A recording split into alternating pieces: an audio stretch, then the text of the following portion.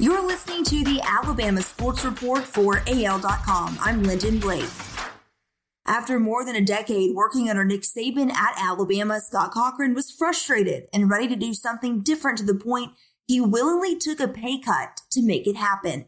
While Cochran leaving the Crimson Tide for Georgia stunned the Alabama fan base, it's kind of the move the Tide's longtime strength and conditioning coach had been considering since at least 2018. He made up his mind. I'm leaving. I'm done with the strength thing and dealing with Coach Saban, a source with knowledge of the situation said. Mac Jones is Alabama's incumbent starter who owns the shortest odds among his teammates to win the Heisman Trophy. He's kind of always soaked everything in and tried to put himself in a good position to be successful, said former teammate Jalen Hurts last week. Jones started 4 games for Alabama last season, including 3 against Division I FBS opponents, Arkansas, Auburn, and Michigan. He was composed, Auburn defensive lineman Marlon Davidson said. He actually played pretty good. Even though he had me and Derek Brown on him all game, he stood in there and took it.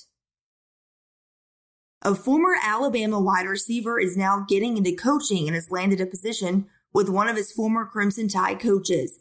Derek Keefe has been hired as a graduate assistant at Maryland under former Alabama offensive coordinator Mike Locksley, AL.com learned.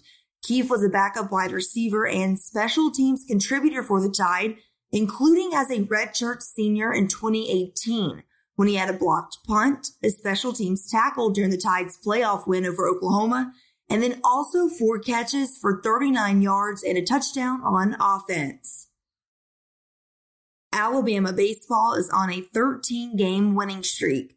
The Tide head into their weekend series with Lipscomb after sweeping Harvard and beating South Alabama Tuesday. Auburn is outscoring its opponents 117-35, and the Tide hitters have powered 20 home runs in 13 games, an impressive start.